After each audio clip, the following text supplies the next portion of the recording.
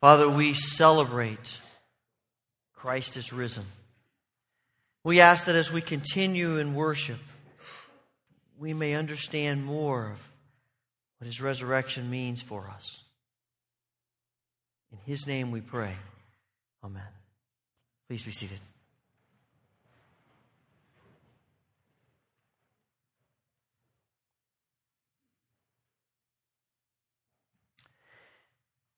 It was in a 1737 New England primer that the children's bedtime prayer seems to have originated.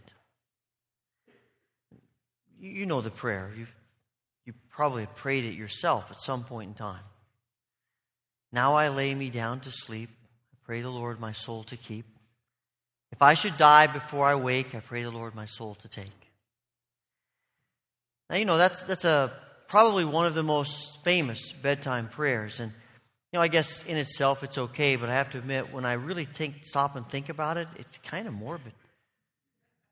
Do we really want to send our children off to sleep thinking, if I lay me down to sleep, pray my soul to take, if I should die before I wake? Do we really want them to think about death when they're going to sleep? Well, maybe in 1737, wasn't such a big deal. Maybe they were used to it. Maybe for us, we live in a little more denial than that. And we don't like to think about death. But the reality is, this little prayer reminds us death is real. And it is something that all of us are going to face. We're all going to die. And it reminds us of that truth. We are not immortal, no matter how much we like to think we are sometimes.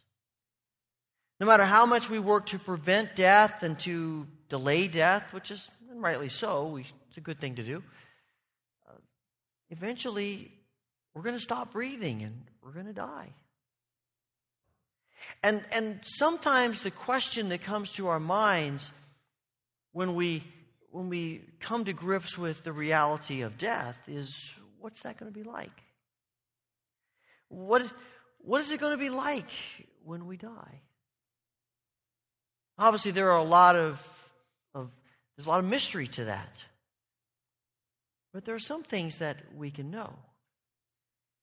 And it's to this question that Paul addresses this section of 1 Corinthians 15.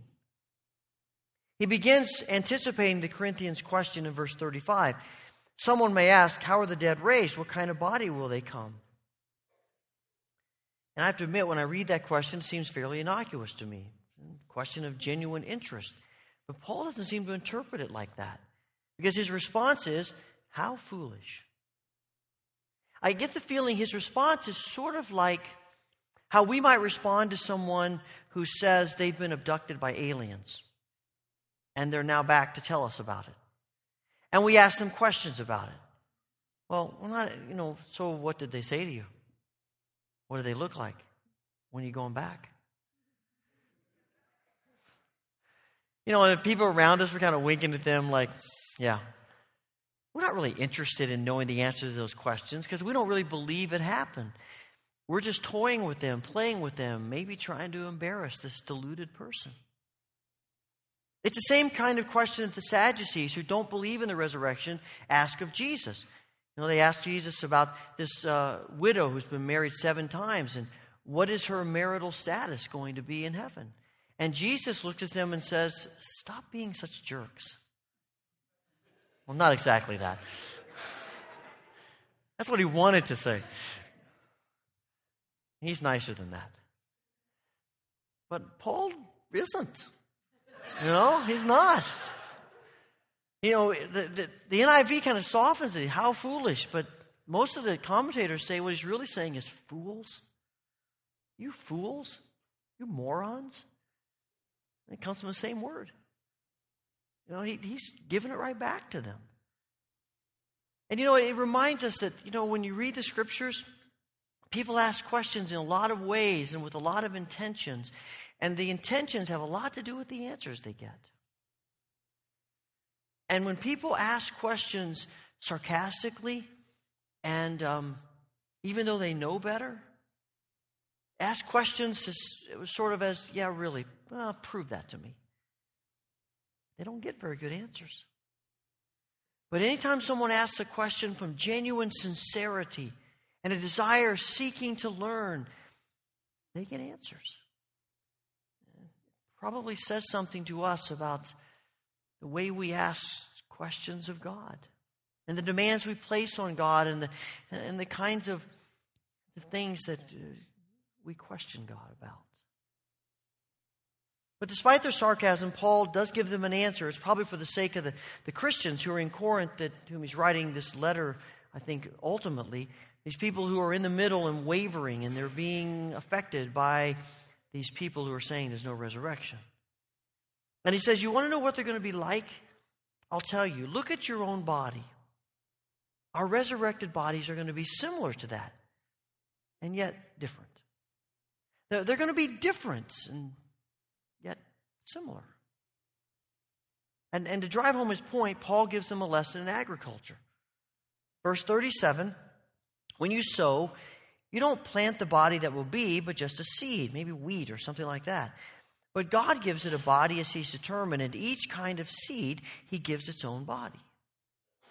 Now, if you've got a little plot of land and you're going to plant some vegetables in that land, if you go out and you plant some seeds of corn, I got some corn seeds here.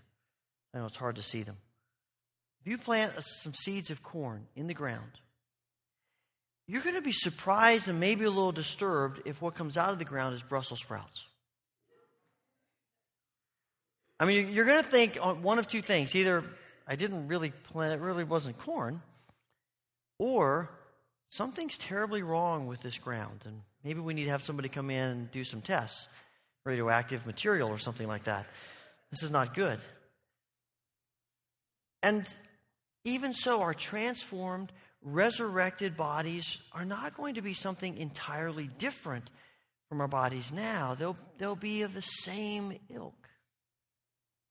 Now, we'd be just as concerned if we put these seeds of corn in the ground, and when the first things popped up, what came out were seeds of corn.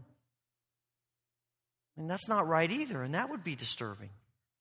Because when you put seeds of corn in the ground, what you want to come out is an ear of corn. Something that you can, husk and boil and eat. And that's the whole point of putting the seeds in the ground. That's the natural process of seed and plant. And so our resurrected bodies will be similar, but they'll be different. And they'll be different because they'll be transformed and perfected and will be fully realized as God intended when He created us. Our resurrected bodies, though similar to our bodies now, will be far, far better. Sort of like an ear of corn is far better than a seed. Or like Brussels sprouts better than seeds. Or an oak better than an acorn. I mean, actually, when you think about it, the purpose of a seed or an acorn is not to remain a seed or an acorn. It's to grow into what it was created to be. And that doesn't minimize the value or the importance of a seed. It simply reminds us that they're incomplete if they remain as they are. But it doesn't mean they aren't good. I guess it's one of the reasons why Genesis 1 and 2 are so important to understanding a lot of what Paul says in this chapter. He alludes to the creation story on a number of occasions here. And when you look back at Genesis 1, and you find that when God completes each day of creation, He looks at what He's made and He says, this is good. And on the sixth day, He creates the animals of the earth and He looks at them and says, this is good. And then He creates human beings. And He looks at them and He says, this is very good.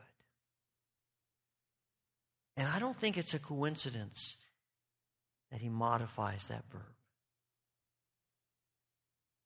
Why would God, having gone to all the trouble He did to create these intricate, amazing bodies of ours, just throw them away and say, well, let's just start over? As though implying they weren't that good to begin with. I can do better than that. As I mentioned a few weeks ago, we are not Platonists or dualists. We don't believe that spirit is good and matter is evil, which would mean that then the point of the resurrection is to set us free from these prison houses that we call bodies. And we understand the temptation to think like that. We struggle with our bodies. We struggle with self-esteem, which is often related to our bodies in one way or another. We can all think of things about ourselves that we wish were different. We'd like to be better looking or smarter, more muscular, taller, shorter. And of course, we think about our bodies and we see them slowing down as we face injury or disease or age. Of course, our bodies are the only context that we have to understand sin. So we get into our heads that we're only going to be finally free and finally spiritual if we can be free of these bodies that cause our sin. And you add to that suffering and pain and persecution and all the atrocities that we live with in this world. No wonder we're tempted to think that heaven is being free of these bodies. But what we endure with our bodies doesn't make them bad. It just means that they are infected and they're incomplete. At the resurrection, God's not going to scrap what He's created, what He's called very good, as though it's really not all that good, as though He made a mistake. He's going to bring His creation to fulfillment through the transformation of the Spirit. And in the resurrection, creation's not abandoned. It's taken to new heights. And that's why in verses 40 and 41, Paul talks about the splendor of our created bodies.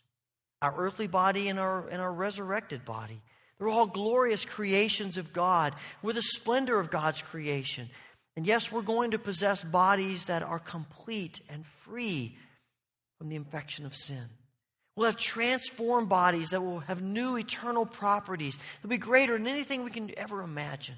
There'll be bodies like Christ, he says in verses 48 and 49. Christ's resurrected body was such that He could eat and drink and He could talk with people and they could recognize Him and He could be touched. But it was different. He could walk through doors. It wasn't limited by time and space anymore. And our resurrected bodies will be similar and different, like seeds of corn to an ear of corn. And when you begin to think that through, one of the questions that sometimes arises is, what about bodies that really aren't bodies anymore? Maybe they were wondering about maybe what verse 35 is all about. Maybe that's what they're asking. How can people possibly rise when their bodies have completely rotted away? It's the case for many of God's people through the ages, and now in our day, including Paul. And of course, that question assumes that God is limited to a fully intact body in order to raise our bodies. And He's not limited. I was thinking about this, and the image of Ezekiel 37 came to my mind. In this chapter, the Lord leads Ezekiel out to this valley that's filled with bones. Dry, withered, lifeless bones. And the Lord says to Ezekiel, do you think these bones can live again? And Ezekiel says, I don't know. Only you can know, Lord. Doesn't look to me like they're going to live again. And Ezekiel watches as the Lord begins to put those bones together.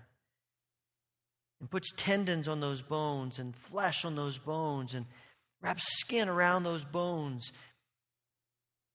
And then He breathes life into those bones. They all stand up and they become a vast army of Israel. God isn't limited. The litany of the grave says, earth to earth, ashes to ashes, dust to dust.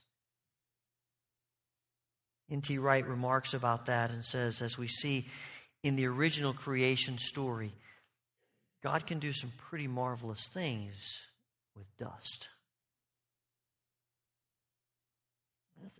Much of it's a mystery. There's a lot we don't know. We do know that this new heavenly body will be far more glorious than any of us could ever dream or imagine. And we will not be Christ, but we will be like Christ.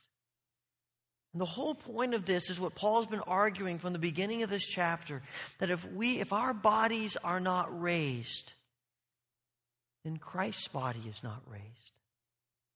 And if Christ's body is not raised, then everything we believe, the foundation of all that we are as Christians, is a sham and a lie. And we're the fools.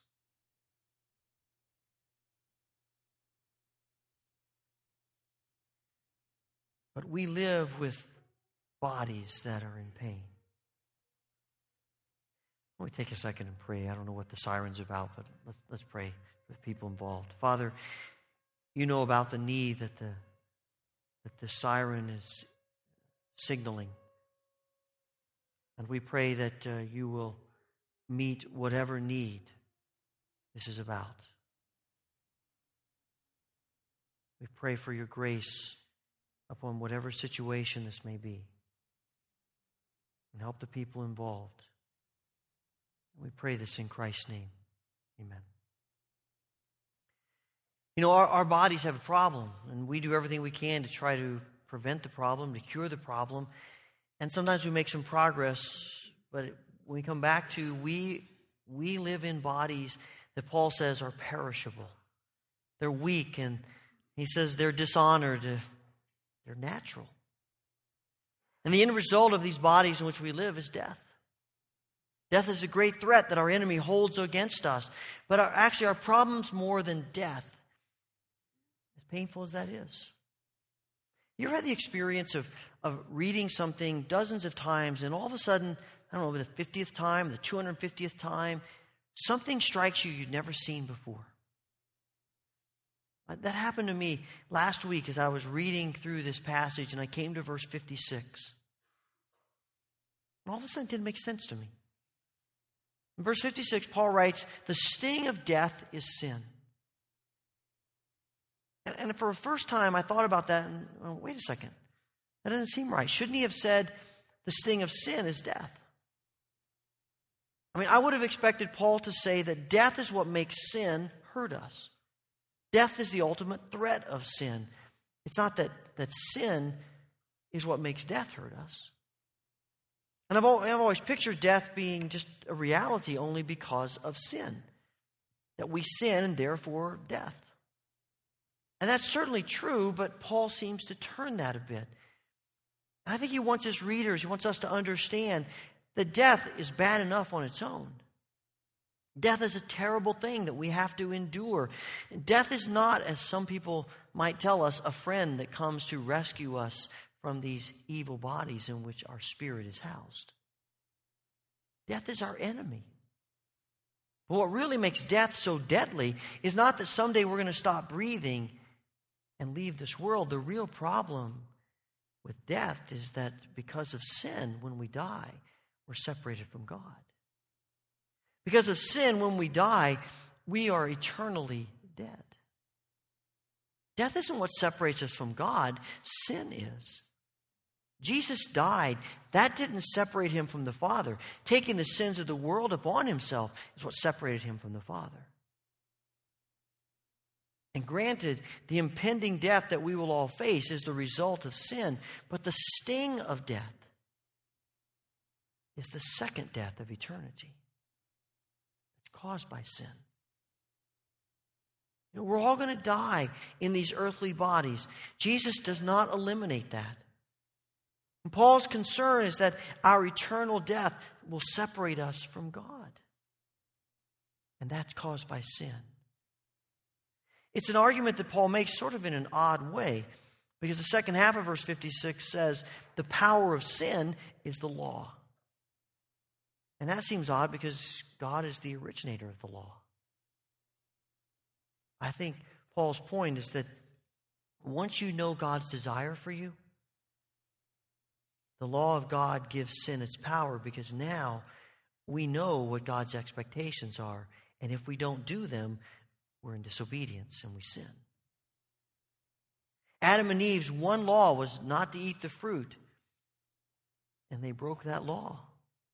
And that law became the definition of their sin. Now, we might be tempted to think, okay, well, if that's the case, then don't tell me anything about the law. I don't want to know. And if I don't know, I can't be held responsible, right? Well, except that God's law is built into His creation. There's not a person or a culture in this world that doesn't have some understanding of right and wrong. And there's not a person or a culture in this world where every person breaks that law of right and wrong. And it leads to the eternal death of every person.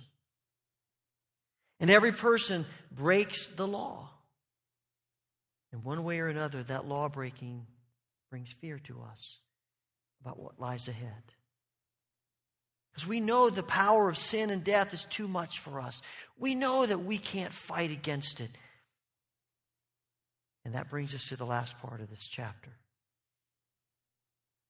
Paul describes our bodies in verse 53 as imperishable and more immortal. And he says that death that is always a threat to us now is not going to be a threat to us then. It's not because we've shed off this body and the matter that holds us back, but because Christ, who was dead, is now alive. He's conquered death. He's swallowed up death. And it no longer has power over us. Christ's resurrection doesn't eliminate the threat of eternal death. There are people who reject Christ.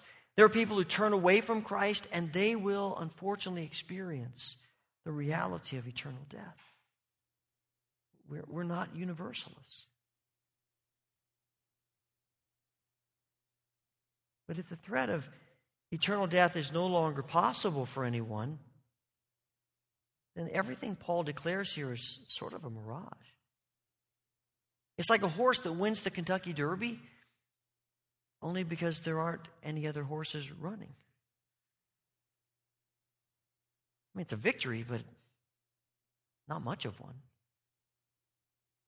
You could always argue, well, if there was another horse in the race, they might have lost.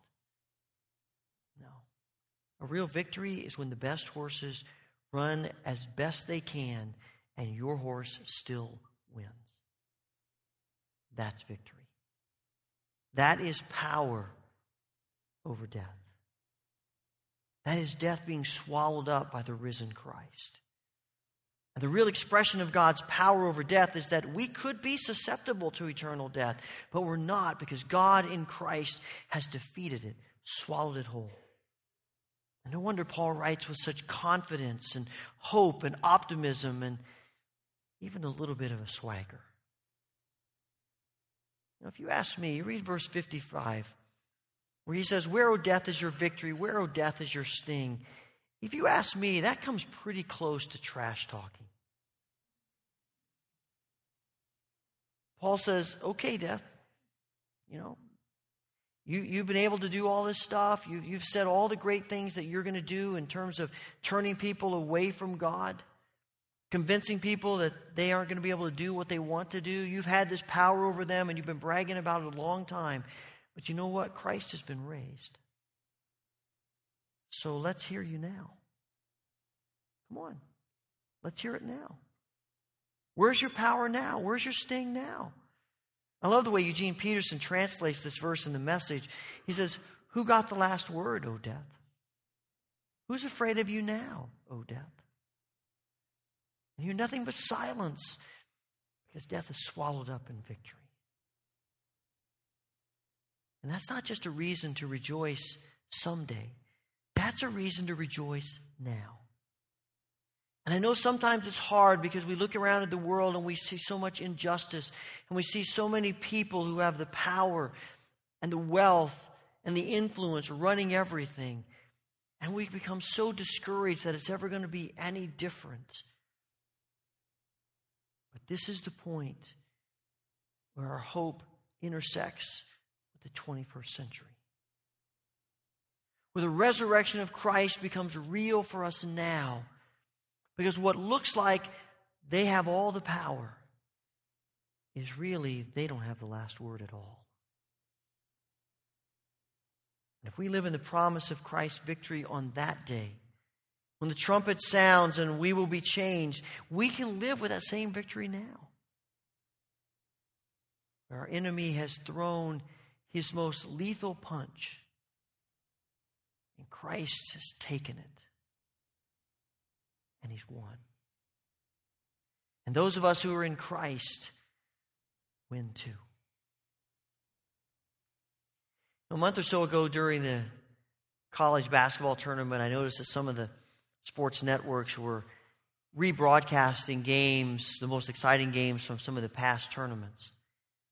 And I happened one night upon the 1987 championship game in which Indiana defeated Syracuse. And I know for some of you that was a low point. You're Syracuse fans. For me, it was apex because I'm an Indiana fan. I was glad to see that a few years ago Syracuse won. They've had some great teams, and that game was so close. It was one of the most exciting championships ever. But watching that reminded me of the night that I watched that live, but it also reminded me of all the games my dad and I watched together as I was growing up. And it reminded me of, I think, something I've shared with you a few years ago, of a game that took place in the 75-76 season of Indiana University basketball. They were a phenomenal team that year. Number one in the nation, undefeated. And they were pretty much steamrolling everybody they played. But then they had a game against the University of Kentucky, one of their arch rivals. Always a hard-fought game.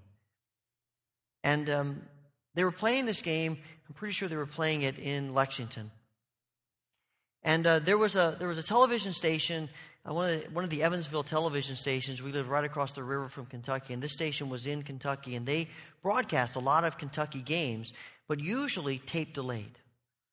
And so this was one of those times. You didn't have games on 24 hours a day. We didn't have ESPN in the 70s, so you watched the few games that you got.